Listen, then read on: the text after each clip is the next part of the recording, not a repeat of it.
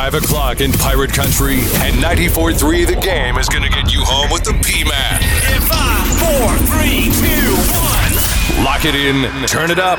It's time for the Patrick Johnson Show on 94.3 The Game. This is the flagship station of the ECU Pirates. Hit it.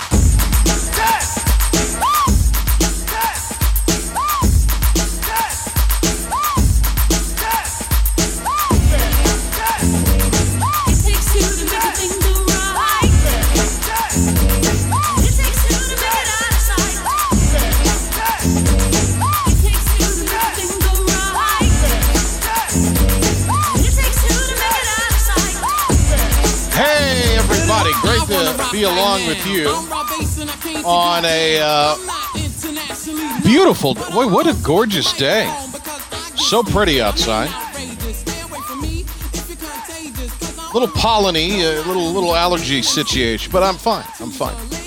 Hey, we've got a tremendous, and I mean tremendous lineup for you today. We've got a lot of things to tell you about, some good things and some unfortunate things.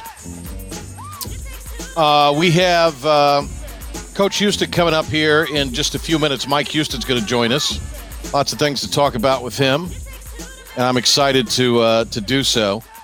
Also, later on in the program, Wade Howell is the GM for the Down East Wood Ducks. The Woodies play in Kinston at historic Granger Stadium. And tonight was going to be the night where ECU baseball and UNCW baseball were going to play a third regular season game and play that in Kinston, kind of an additional game in the regular season at a neutral site. It was an ECU home game, and apparently if they don't repeat the schedule next year for this year, it would shift back possibly to UNCW's that third game next year based on the contract, is my understanding. And I would like to see UNCW try to play that game at Granger Stadium. The Wood Ducks also had a game, I think, scheduled for today originally, so it would have been interesting. It would have probably been one of those earlier in the day and then the college game later that night, doubleheader kind of deals. We'll talk to their GM, Wade Howell, about that and how things are going, and can we expect any sort of minor league baseball to be played in Kinston or anywhere else in North Carolina this year? We've got quite a few minor league franchises here in North Carolina, and it's always a fun time to head out to one of those games there. We'll hear from Coach Houston in just a little bit. Some folks have sent in questions. If you have any that you want to ask, we thought about trying to do a call deal, but I think with just everything going on, it was just better to, if you have a question, want to submit it, you could do so at 943 The Game or to me on Twitter at PMan on Air, whichever you would choose to do. We've learned today, and it was a sad situation to learn today, that Charlie Harrison, the one-time basketball coach at ECU, has died at the age of 70. And I think he was down in Carteret County, or at least towards the coast here in recent years. I do know that he went to Guilford, grew up in Scotland Neck, just a nice guy. And even though he was kind of an Eastern North Carolina kid, he coached here at ECU in Greenville. He was all over with basketball experience. He started his career at Indiana as an assistant for Bob Knight. I think it was a post-grad situation there. He was at Clemson for a year or two, coached overseas for a little bit as a head coach, was in the ABA. So Coach Harrison was kind of a well-traveled guy when he came here to Greenville. I believe I have it right in that he followed Dave Odom and then came before Mike Steele as the ECU basketball coach. That was a little before my time. My exposure to him was when I sort of started doing some of the fill-in on the network, and he would do the telecasts that would be done locally that Jeff Charles would do, and then the home team sports telecasts that he would do. Ben, were you telling me something? Okay, well, we'll have more remembrances of an ECU great, Charlie Harrison, in a little bit. plus tell you about some other goings-on as it concerns sports in the American. But we go to the phone lines now where Coach Mike Houston, ECU football head coach, joins us here this afternoon. Coach, I hope you're well. How's everything going with the Mike Houston family and with the ECU football family? I think both are functioning quite well, given the circumstances, and each day enjoying what that brings to each of us, and just trying to get better every day. So things are going pretty good. Good to hear, and I appreciate you taking a few minutes with us here this afternoon. You've got the task of, whether they're on campus or in this case off campus in a lot of cases, keeping up with 100+ people. I have to imagine that it does have its challenges, especially when you can't look everybody in the eye or kind of gather them, for meetings. But technology, I guess, is serving a way to keep up with everybody. I was about to say, we're finding ways to do probably more than I ever thought was possible. We had a team meeting this afternoon at 2:30, and so I addressed them for about between 5 and 10 minutes. And after that, they had position meetings with their position coaches. So, technology has allowed us to stay in pretty close contact with them and at least function somewhat. So, we do feel like we have a good grasp on each player, kind of where they are, how they're doing, what their resources are to work academically or work athletically. So we're staying in pretty constant contact with them. Is this a Zoom sort of meeting, Coach, or are you doing that through a different platform? Yeah, so we're using Zoom for our team meetings, and then for our position meetings, we're using Microsoft Teams, just because it functions a little bit better with our video stuff. Mm-hmm. We're showing film from last year, film of upcoming opponents, having some pretty detailed breakdown meetings. So using a couple of different platforms to communicate with them. And then their workouts, obviously, any conditioning they're doing, any weight room gains that they are achieving, they're all doing that with supervision, but basically on their own as far as their daily activities, in a sense, aren't they? They are on their own almost, period. So, the strength coaches have assessed, kind of what each player's resources are. Some of them have nothing. Some of them is just, body weight and whatever they can find around the house and going out and just old school running, around the neighborhood or whatever. Some of them have, some type of home gym. Some of them may have access to a private gym. Each setup's different. But our strength coaches have worked with them to kind of tailor each workout depending on what they have available to each player.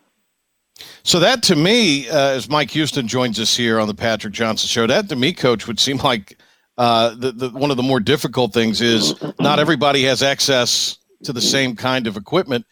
So that had to be, boy, that really put in some overtime from the strength and conditioning folks to tailor, make that to me seems like a bigger challenge than the communication challenges, if there are any. It sounds like you all have the communication side of this pretty well wrapped up. Yeah, I mean, it's the thing is they split them up to about, each coach has about 25 kids, each of the strength coaches. And so they spent a lot of time putting this stuff together right at the very beginning. And so now it's, they're running pretty smooth now. Gotcha. Coach, are you spending any time in the office? If so, how much time are you able to spend in the office now? Well, I mean, I go in a few days a week just when there's certain things going on staff-wise or some stuff with our players where I feel like I'm function better there. I'm trying to operate from home a lot, but, sometimes it's just not very efficient in the house. So, I'll go in my office and lock the door, and I've got all my technology there, and I've got all my resources and film there, so I can stay in there all day. Are you are any members of your staff coming in a few days a week, or is everything they're doing right now remote? A few. Most are functioning remotely. There are a couple, mainly the new coaches on staff that they don't quite have everything set up on a laptop where they can take it home yet, or they're still trying to look at some stuff from last year on film that we did. And so mainly it's the newer staff that's coming in from time to time. Gotcha. Mike Houston is joining us here. We're always excited when Coach Houston gives us some time. We'd be right in the midst of or wrapping up spring football. We'd be kind of in the midst of that, I think, right now. Spring game would be this Saturday. Yeah, okay, that is right. Yeah, I couldn't remember. Yep. Since last weekend was Easter, it wasn't going to be this weekend, wasn't it? So, yep. What would you be doing? I mean, how wildly different would your life be right now compared to what it is if everything were normal, I guess? Well, I mean, we'd be in the middle of practicing 3 times a week and meeting every day with the players except Sunday, and you'd be deep into film evaluation, establishing your depth chart, trying to develop our young players, especially the new kids that came in mid-year. Trying to make sure we get as much install done defensively as possible with a new system going in. So, I mean, you would be, up to your neck in it right now. Yeah. Coach, as far as any kind of return, reassembling guys, that sort of thing, we talked to Dr. Mitchelson last week a little bit. He sort of gave his thoughts and some of the insight into the planning they're doing as far as bringing the student body back to campus at some point, possibly later in the fall. Right now, what are you feeling? What are you hearing? And what's your sense on a possible date where players may be able to come back on campus and start to prepare for the upcoming season? I'm a little more optimistic. Probably more optimistic this week than I was last week, because I think you're starting to see the national, tide turn with this virus. I'm hopeful that we'll get the players back sometime this summer, hopefully in June, at least by the beginning of July. And that way we have a chance to, get them prepared, get them back in shape, and get them to where we can hopefully start the season on time. I'm still optimistic that we're going to kick off August 29th in Daddy Ficklen. So I'm feeling better and better about that. What would be the latest date you could get guys back and still be ready if games are to go on regularly scheduled in the so-called week 0 timeframe? Well, I mean, just talking to the conference coaches, and we've had several meetings, within the conference. I think most of us feel 4 to 6 weeks. We'd like 6, minimum of 4, to get the kids ready for preseason camp. So any later than the beginning of July, and I think that you're looking at probably getting the season pushed a little bit, because people don't understand that, we train. We would finish spring practice this week. The kids would have about a week off. Then we would train every day from that point to the beginning of preseason camp to get them in shape for preseason camp, because you have to be prepared. I tell you, the grind of the season is so tough. I saw some stats the other day that when the NFL had the strike-shortened off-season a few years back, where they basically just started preseason and went straight into the regular season with no OTAs, no off-season, stuff like that, the injury rate was so much higher than a normal regular season because you didn't have all the training leading up to the beginning of the regular season. So I think 4 to 6 weeks prior to preseason camp is what we have to make sure that the players are safe. We've got Mike Houston with us here talking the operating procedures for ECU football here. Lots of things to talk about with Coach. We appreciate him taking a few minutes with us here this afternoon. David Cutcliffe said today that he would like to see any kind of return for college football be uniform. In other words, not a conference by conference sort of thing, right? Or a partial conference sort of thing. Are you and other coaches in the American sort of in agreement with that? I think we all feel that way. Now, how realistic is that? I don't know. Given the fact that we're in the East, somebody else on the West Coast may have different kind of dynamics going on around them. But I think everybody feels like we all need to be on a level playing field, or as close to we can as possible. It's not going to be level. We missed the entire spring practice. Some teams got the entire spring practice in. The University of Houston got 10 practices in. Everybody's going to be at a different place because of losing the spring the way we did.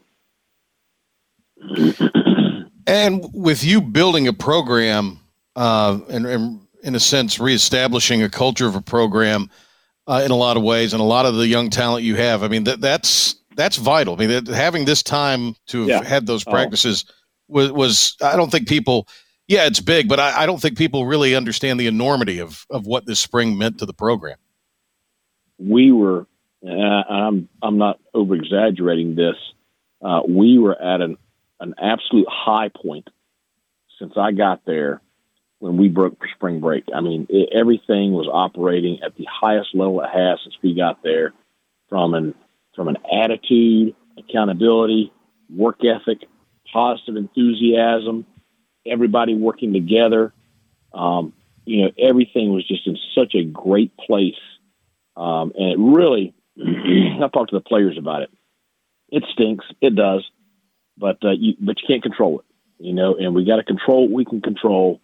And so we're trying to stay focused on, every single day, pushing ourselves to be the best that we possibly can be in whatever we're doing, controlling our attitude, controlling our effort, controlling our preparation, and not worrying too much about the circumstances around us. But yeah, it's vital time together and vital developmental time for our program, given how young our roster is at this point. But it is what it is. You gotta handle it, adapt to it, and move on. Coach, do you have any players that are still in the dorms? When we talked to Ron Mitchelson, it was a few dozen. John Gilbert had told us a while back that a few athletes in other sports, because they were international athletes, obviously had to be in the dorms. Are there any football players in the dorms right now, or I'm sure there's some in Greenville as well? Yeah, we've got a handful. And, the reality is, for some of our kids, the circumstances in a dorm room may be better than what the circumstances would be at home, as far as, having food, having electricity, having Wi-Fi, having a safe place, having people close by to help you and support you. So we have a handful in the dorms. We have a handful in Greenville. Of course, Luke Larson, he didn't have the option at all, being from Australia. So, there's some. And, Teron Williams has done a great job of really staying on top of each kid and making sure that if we have a kid that we feel like is in a bad situation, one that's not going to be conducive for his well-being, then we try very hard to find a solution. And for some of them, that's been to come back to campus. Mike, has there been anything that you might not have had time or we're going to maybe look at later in the summer that you have been able to pay a little more attention to now as far as the program as a whole? That maybe, I don't want to say it was a back burner situation, but just something that during the normal course of business, you had other things you had to focus on that now you maybe have a little more time to look into or reflect on. I was about to say, besides my wife and kids, that's probably the biggest thing. Yeah, absolutely. You've actually seen your family a good bit. So, and I think that's probably good for everybody. I mean, I think that this whole thing has forced all of us to slow down, spend more time at home, spend more time focused on some things that maybe, do take a back burner sometimes to our career. But, that's definitely one thing. I think when you're talking about football and the program, I think probably two areas that we're probably ahead of and probably a little more in depth with, and that's, we've already done our game plan stuff for South Carolina and Marshall, the first two games, and probably spent more time and more in depth than we normally have time to do in the summer with those two games. And we're going to also do Norfolk State, which is game 3, and we're going to do UCF because it's on a short week early in the season. We're going to look at some other teams, but those 4 breakdowns, we're going to do complete breakdowns of those 4 teams, during this time. The other area is recruiting. The big negative is we haven't been able to bring the kids to campus, which that's really going to slow us down as far as getting solid commits right now. But we probably have stronger relationships And there's no doubt I have evaluated and talked to more high school and junior college and grad transfer recruits this spring at this point than I have in maybe ever. Just because I'm spending half of my day every day solely on recruiting. And so, I've talked to probably 10 high school and junior college players today. And, each one of those kids, by the time I talk to them, they've been evaluated by no fewer than 6 coaches or so. So you're getting really a jump start on that where, most of the time it would be probably June by the time we were at this point in depth of recruiting. Yeah. Mike Houston is joining us here. It's great to have Coach Houston for a few moments with us here. We had a couple of folks send in some questions to ask you here. This is from a good friend and a guy who played in the program, Kevin Wiggins, years ago. He was curious about the kids that were the high school seniors who were not on campus yet, right. and how that communication is going, and what the process of what they're having to do to be prepared as soon as they are able to get on campus to sort of hit the ground running is. Well, you can have communication with those guys more than you can with the recruits, less than you can with the players on campus. But we stay connected with them. We're trying to make sure that everybody, completes their eligibility and applications, and some of that stuff got taken away too because you haven't had the SAT or ACT this spring. Right. Yeah. So many high school classes have gone to pass-fail instead of a grading system. So the eligibility center, I think, is going to have to make some concessions with some of that stuff regarding initial eligibility. But trying to work and do the best job we can with those guys. They're allowed to listen in on some things with our team, so we're doing that. We're just trying to keep them as connected as we can at this point. That's not as big of a difference for us than it is normal every year, but certainly, those guys are not going to school every day. They're not quite as active as they usually are. So I do look forward to getting them on campus as soon as possible. Coach, what is the status of Mason Garcia? What could you give as a follow-up kind of to that? Where is he right now in his process of qualifying and your communication with him, which I guess, as you just said, is somewhat limited? Well, we expect Mason to be on campus this summer.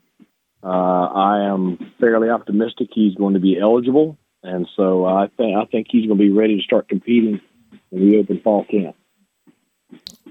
Mike Houston's with us. Okay. Mike Houston's with us here. We appreciate him taking a few moments with us here on the Patrick Johnson Show today. Pirate Al, you knew he would chime in, Coach, wants to ask, the NCAA apparently is voting in May, I think it's the 20th, to allow student athletes to transfer once without sitting out.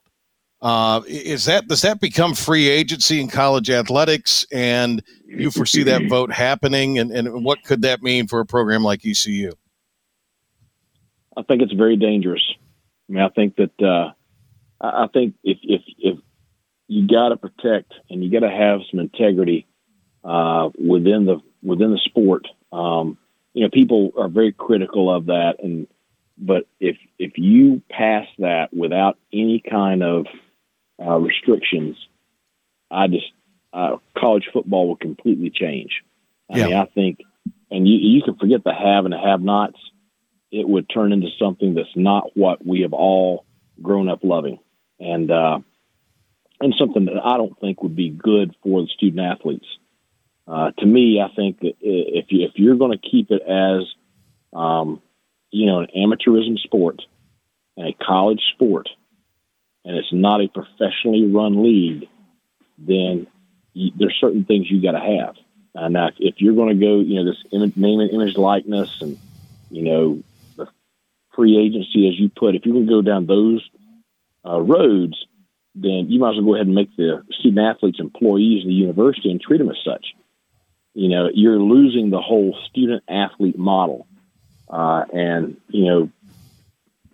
maybe I'm old school or whatever, but I got a degree from college because of the sport of football. Mm-hmm. That is it. I would not be here today if it were not for the sport of football. It gave me an opportunity to go to college, gave me an opportunity to get an education, get a degree, and change my life dramatically over what it would have been. And so I'm a big proponent of the student-athlete amateurism model. And so I'm against, anything that would just undermine the integrity of the sport. Coach, we've talked a couple times with Brett McMurphy here during the last few weeks, and one of the most recent things that he has talked about in recent days is the expansion of the football playoff. There's some strong consideration for that now with this sort of pause in operations. Going to 8 teams, possibly 16, but 8 seems to be the overall consensus. As just your opinion, does it need to expand? How much more inclusive? Because that's my big thing when people have these expansion arguments. It needs to be a little more inclusive, especially the teams out of the American, in my mind. Well, I mean, I think it's another one of those things. There's going to be positives and negatives. If you expand, certainly I think the American is, a full contender then. Because I think you're sitting right there. A lot of these rankings or whatever had us ranked as the 4th best FBS conference in the country last year, even though we didn't have a representative in the college football playoff. So if you expand to 6, I think the American is fully, a big participant in the playoff. You go to 8, there's no doubt, we'd have at least 1, maybe 2 teams. So I think that's the positive. I think the negative is, you're lengthening the season, which I do have concerns over the wear and tear on the student athletes. When I was at James Madison, we played back-to-back years. We had 15-game seasons. Mm-hmm. And, you play 15 games in a season and back-to-back seasons. That's a lot of wear and tear on the players' bodies. And what we saw was in year 3, we had some injuries that didn't show up in year 1 and 2. And so I do have some concern about lengthening the season. I think you got to be very, very careful right there. Everybody wants a conference championship game. Everybody wants, whatever, this game or that game. So I do think you got to be very protective of, not overdoing it. Again, this is not a professional league. It is an amateur student athlete model that we play in. Could you see that so-called P5 group and maybe some teams, if not every team in the American, perhaps splitting and kind of be another division, classification, whatever you want to call it, Sure. comes about with football as a result of all of this? Yeah, I think easily there could be. I think that's what people have talked about for a while now is, the Power 5, and you hope that the American would be in that because, we are viewed by the Power 5 as a peer. The Big Ten does not allow their teams to schedule non-Power 5 teams except for American Conference teams. So, we are at that level, so you hope we'd be included in that, but I could see, those schools breaking away from the NCAA. One of the other things, a very real possibility. One of the other things that we talked with Brett about extensively was the possibility of games, the football season for college being played in the spring, or at least over a couple semesters or December, however it may fall. In other words, a delay. You've got to prepare as if the season's starting in late August. But if that's the case, how much does that shift? I mean, have you started to have some of those discussions if we have to delay things, how we will go about, all of the prep as you've talked about that goes into it? Well, I think the prep's the prep. You've got to have X amount of preparation before you start preseason camp, and you've got to have X amount of preseason camp before you play games. So I think the preparation is the preparation. I think that's what's going to dictate, when the season starts. When are we allowed to bring the kids back on campus and start preparing? I think that date is going to dictate the start of the season. Personally, I hope that we don't go into the spring, because I think that's not good for other sports. I think that hurts basketball. I think that hurts the spring sports. If you keep us in the fall, then, because college football is, it leaves a big footprint, so it's, no matter where you put it, it's going to have its place. And, so I hope that we can keep it where it does not interfere with the other major sports. The enterprise of college football, and especially for ECU, season ticket sales, game day ticket sales are so important. If you had to play a season without fans, what would you envision? I mean, obviously there's the financial ramifications of that, but as far as the pageantry and the game day experience, it would be remarkably different. Right. It's not ideal. It's not what we want. I don't think it's what anybody wants. But it is a better alternative than not playing. Now, I don't think it's going to make it to that point. Right. I think you're going to see a season in the fall. I think you're going to see a season where fans can be there in the fall. I hope that the national kind of feeling with everything is to where fans feel comfortable going into stadiums and going to games.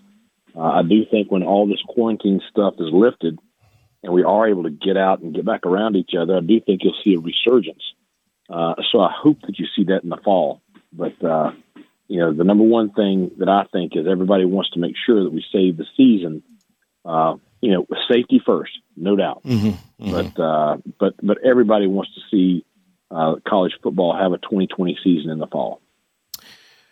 Mike, what's the kind of the most enjoyable thing, unique thing that you've been able to sort of do with your wife, Amanda, and the two sons that you haven't been able to do, normally this time of year? Well, we had a Nerf gun fight this morning as soon as I got up. So now my wife was not real excited about that, but right, there's these little Nerf bullets all over the house.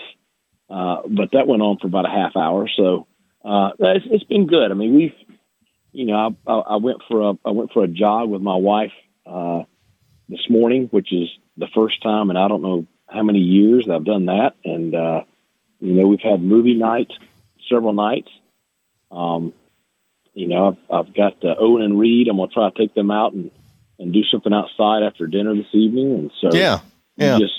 You've been able to just catch your breath, and it's going to do one or two things. You're either going to see a lot of marriages and families grow closer, or you're going to see a higher divorce rate. One of the two. Because you're forced to be around each other, right? So much more than what we're used to. So there's going to be a lot of things come out of this quarantine. There's no doubt. You haven't binged something like Tiger King, have you yet, Coach? Have you had time for that? No, I'll tell you. My neighbors have been all about that, and we got this little neighborhood chat we have going, mm-hmm. and the Tiger King has been a big part in that. I watched part of one episode. I'm resisting that a little bit. I got that's a little out there for me. Yeah. Is there something you have been able to sort of watch or do that you've got around to kind of doing? We've watched a lot of. Now, listen, when we say movie night, I mean, I've got an 11-year-old and a 7-year-old, so it's it's a PG movie night. But we've watched a lot of movies together. Played, done some board games, game nights, and stuff like that. Rode bikes a lot. That's kind of our speed. Amanda and I, by the time the kids go to bed, if we turn on the TV, we're going to be asleep in 10 minutes. So you're not getting very much into anything that's adult oriented. So, yeah. I'd like to catch up on the Game of Thrones. Okay. I still haven't seen all of that. We've got it. We both enjoy it. So maybe we can get through that. Okay. That's a good one. One of the things that you had done that I thought was really, I was excited about, a while back, you had talked to Ruffin McNeil about sort of coming back and being honored at some point last football season. It didn't work out. He was going to come back to campus for kind of a coach's clinic, I believe, at the end of March. Right. Could you just talk a little bit about that relationship and how that conversation, it's something I think we've talked about before, but just revisit how all of that's come together and where that relationship is right now with Coach Ruff? Well, I mean, Ruff and I were acquaintances whenever he was the coach at East Carolina. And then, of course, Trip Weaver was a GA for him, and I hired Trip at the Citadel. And so I talked to Ruff a good bit during that time and then got to know him over the next several years. I've got a lot of coaches on my staff that were with him when he was at East Carolina. So that relationship through those guys has grown over the last 10 years. Ruff and I are on a really good place. He respects our staff. He is all for our staff and anything he can do to help us. He loves East Carolina University. He loves ECU football. It was a bad breakup, there's no doubt. And there were some things probably that could have been done better and could have been handled a little bit better, that could have maybe not fractured that relationship so badly. But, Ruff being the genuinely just phenomenal person that he is, he's kind of let some of that stuff go. And so I think that, when time permits, you're going to see him back on campus, because certainly I'm going to encourage that, and I'm going to try to find a way to do that because I think that's good for him. I think that's going to help him heal because, when he gets back on campus, he will feel the love that our alumni, our fans, and our university have for him. And I think that's something that would be very positive for him to help that healing process. He and his wife both. And I think that will also help, our alumni and fans that were bothered by the way things ended. I think seeing him in that light would help them also. Mike, I can't thank you enough for doing this. I know Sure. You're still very busy, but it's been something. Anytime we can get you long form, it's so enlightening and a lot of fun, and I enjoyed it, and I hope you did. And the best to you and your family. And I don't know what you have planned after dinner tonight, but I'm sure it's going to be a lot of fun. So enjoy that. Yeah, with those two and their motor, it's always eventful. So if everybody on the roster had their motor, you might run the table next year. No doubt. Listen, thanks for having me on. I hope everybody's staying safe. Miss seeing everybody. Wish we were seeing everybody in Dowdy-Ficklin this Saturday, but really look forward to seeing you there this fall. So thanks a lot. Go Pirates. Coach, thank you. Appreciate it. Mike Houston there. Great stuff from him. Really enjoyed having him on. Okay, we got to get a break in. We'll take a timeout and we will come back. I tell you what, Ben, when we come back, update everybody on what's going on, and then we'll get to Wade Howe with the Wood Ducks. So a timeout. We come back. Ben updates you on some sports developments today on the Patrick Johnson Show. Stay tuned.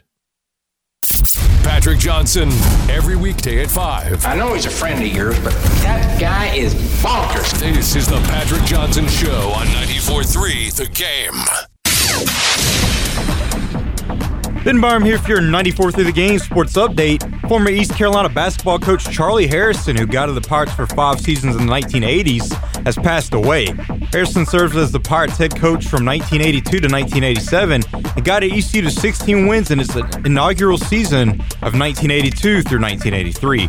4 years later, he guided the program to its first ever win over a ranked opponent, defeating number 18th ranked Northeastern, led by the late Reggie Lewis on December 8, 1986.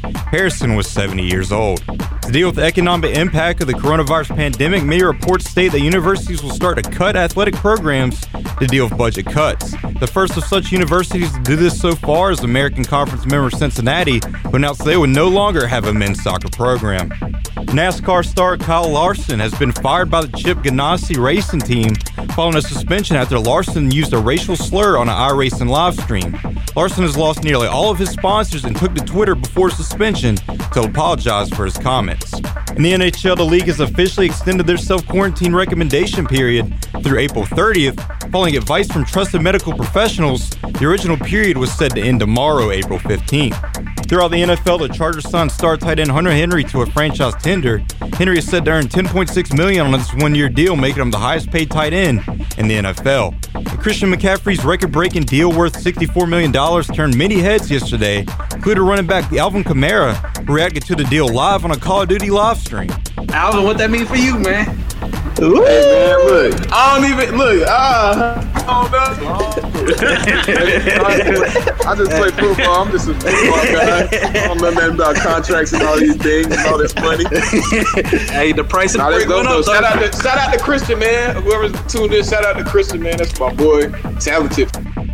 For your 94 Through the Game Sports Update, I'm Ben Byram. Back to you, Patrick. Hey, Ben, thank you. We were supposed to also be tonight at Granger Stadium for ECU and UNCW baseball. Wade Howe is the GM of the Down East Wood Ducks, who play their games in historic Granger Stadium, and we're going to talk to him in just a moment. Facebook, Instagram, Twitter. Like us on 94.3 The Game's Facebook page for breaking sports news, pictures and videos, programming alerts, and the latest from the ECU Pirates. Patrick Johnson. For a guy who thinks he's cool, you're sure no fun. This is the Patrick Johnson Show on 94.3 The Game.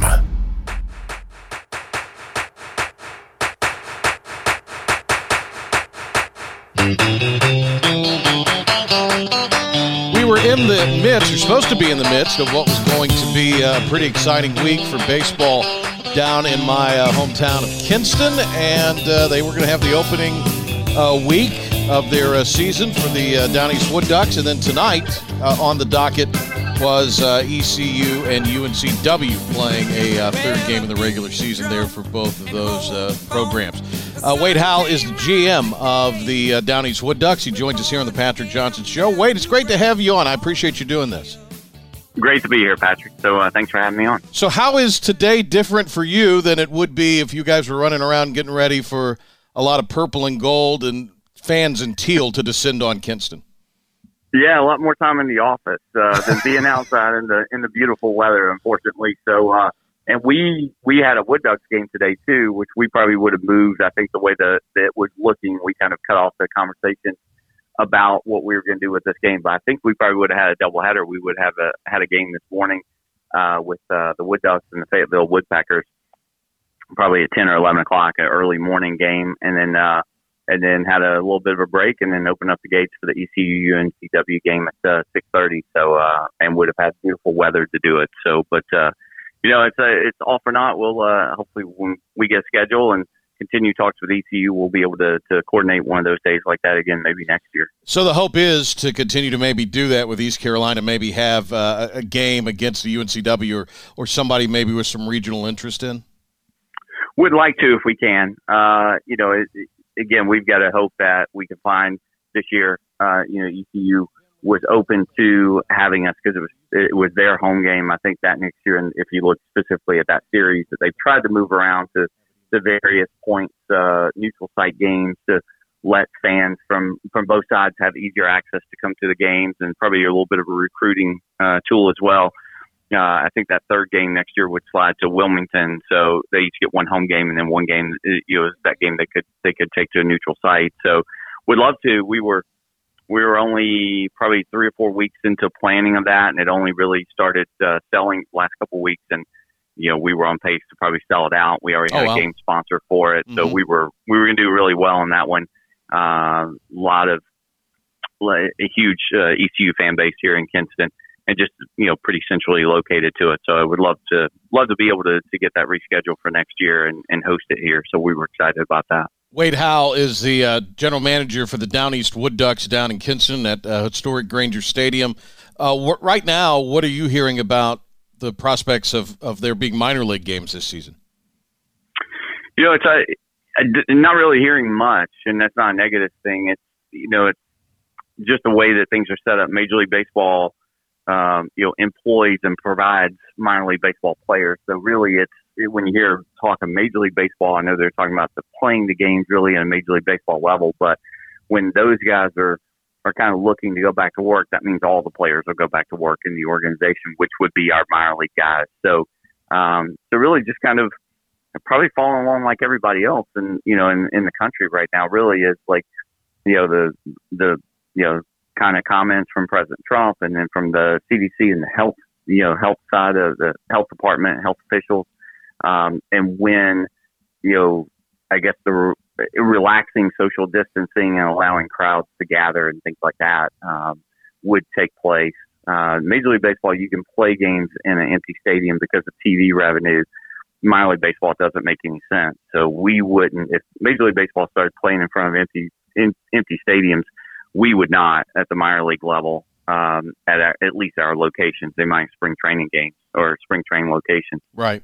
So we won't start playing until the crowds can gather again. It's the first time that we would be able to open the gates and have games here. So, I mean, and nobody can forecast this, but I would think with your internal planning, you're probably thinking more warm weather months. You were telling me before we started that there would kind of have to be a cutoff date of late September because of the agreement between MLB and minor league baseball. I mean, could you get in conceivably a worthwhile season in maybe a 60, 75-day span? Yeah. I mean, and the good thing about minor league baseball, it's kind of set up to be two completely halves, different halves anyway, just because, especially at our level, you expect, some high prospects to come in early on and get moved up to Double-A really, it's the last few years, it's been kind of mid-May to late May. And the second half of the season, you kind of have a different team. So we've had that every single year. So the second half of the season for us starts on June 25th, and that's a 70-game season. So I think that's kind of the date that at least again, nothing official that I'm looking at is when Major League Baseball is talking about things, does it work out then where we could start a season on that, the second half of the season and play that? And as we talked a little bit before, if you extended through the end of September, that could give everybody an additional 20 or 25 games. And if so, then that's a 90-game season out of 140 games, which is pretty significant for the development of our guys, and then for us to be able to try to recoup some of the revenue that we're losing here in the first couple months that we know we'll miss. So I think middle of July, after you get past that point, is probably the point where you still got 2.5 months there. I think anything past that is where you probably start getting worried that maybe there's not enough of a season. Maybe it's not worth it to send the guys out to location. They could just keep them at a spring training facility, right, where you can kind of control the environment a little bit and the health and really monitor them a little bit more than what you would do if you send them to the places. So but it will, they'll have a 4-6, week, kind of ramp back up to get ready to start the season so pitchers can get stretched out. So we'll be able to tell from there how far we are. But late June would be great. If it's July, anything later than middle to late July, at that point, I'm not sure. You've got 2 months left.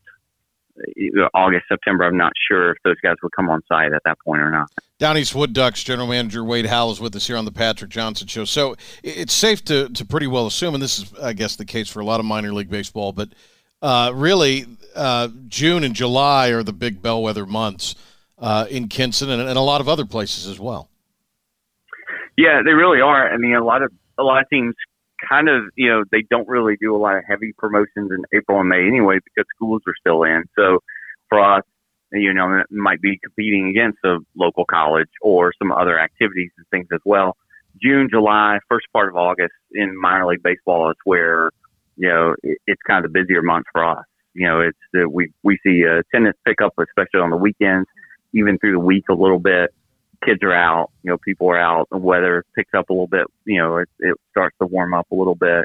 So any of those that we miss, again, if we start getting more towards past June, early July, again, June is the first really good month of weather and attendance that most minor league teams have anyway. Wait, what do you feel like right now are the biggest challenges locally? I mean, obviously you're owned by the parent club. It's not an independently owned minor league team, so there is some good in that, but there's also some challenges in that, I'm sure. What are those challenges kind of at the local level for you all right now, or are you just making the best of the situation as is? Yeah, I think a little bit of both. It's number one, I think the priority and concern for a lot of businesses out there is just the health and safety of their employees. So we're sort of in the office some, but we're non-essential employees in business. So by and large, everybody's kind of working from the house.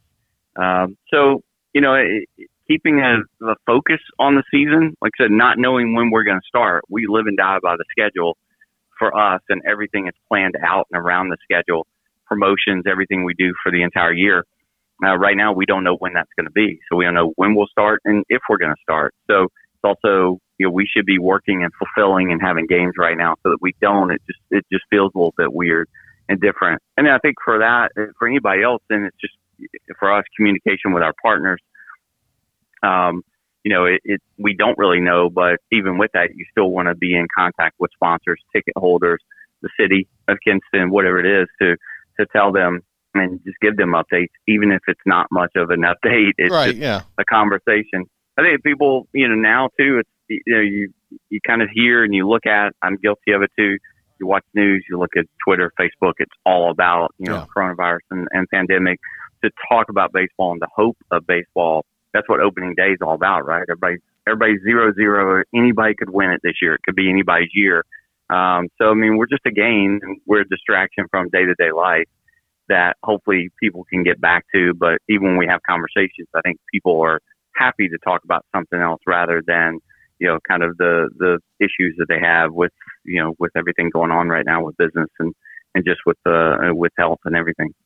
Hey, Wade, thank you for the time. I really appreciate it. Wish we were out there tonight getting ready for the Pirates and Seahawks and watching some Wood Ducks baseball, but hopefully soon. And as always, thank you for your time. Yeah, thank you. Hopefully next year we'll have that game. But I appreciate you having me on. Thanks, Patrick. Yeah, our pleasure. Thank you, Wade. There he goes, Wade Howe, who is the GM. Kinston obviously has its challenges, and they've done a really nice job to try to brand themselves, I guess, as an Eastern North Carolina type of team, even though the majority of their fans are in Kinston or a pretty close drive to Kinston, as far as regular attendees. But they've done very well on the weekends there, and that's a great ballpark. I just love Granger Stadium. It would have been fun to have been at the ECU UNCW game in baseball tonight. That game is already one with a lot of emotion and excitement. Only would have been, enhanced that much more, I think, with that atmosphere tonight. And they were going to have a sellout crowd. It was going to be a lot of fun. We appreciate Wade Howe. We also appreciate Coach Houston giving us as much time as he did. Ben will have this up for you on our SoundCloud. We'll get it out on our social media and have that for you as quickly as possible. Plus, I believe they're going to play some of this tomorrow on Talk of the Town over on 103.7 WTIB. Hopefully they will. And we appreciate Coach Houston. Great job by everybody, including Ben Byram. And back tomorrow, Mick Mixon may be joining us. We're still working that out. Talk some Panthers and some more tomorrow. Have a great evening, everybody.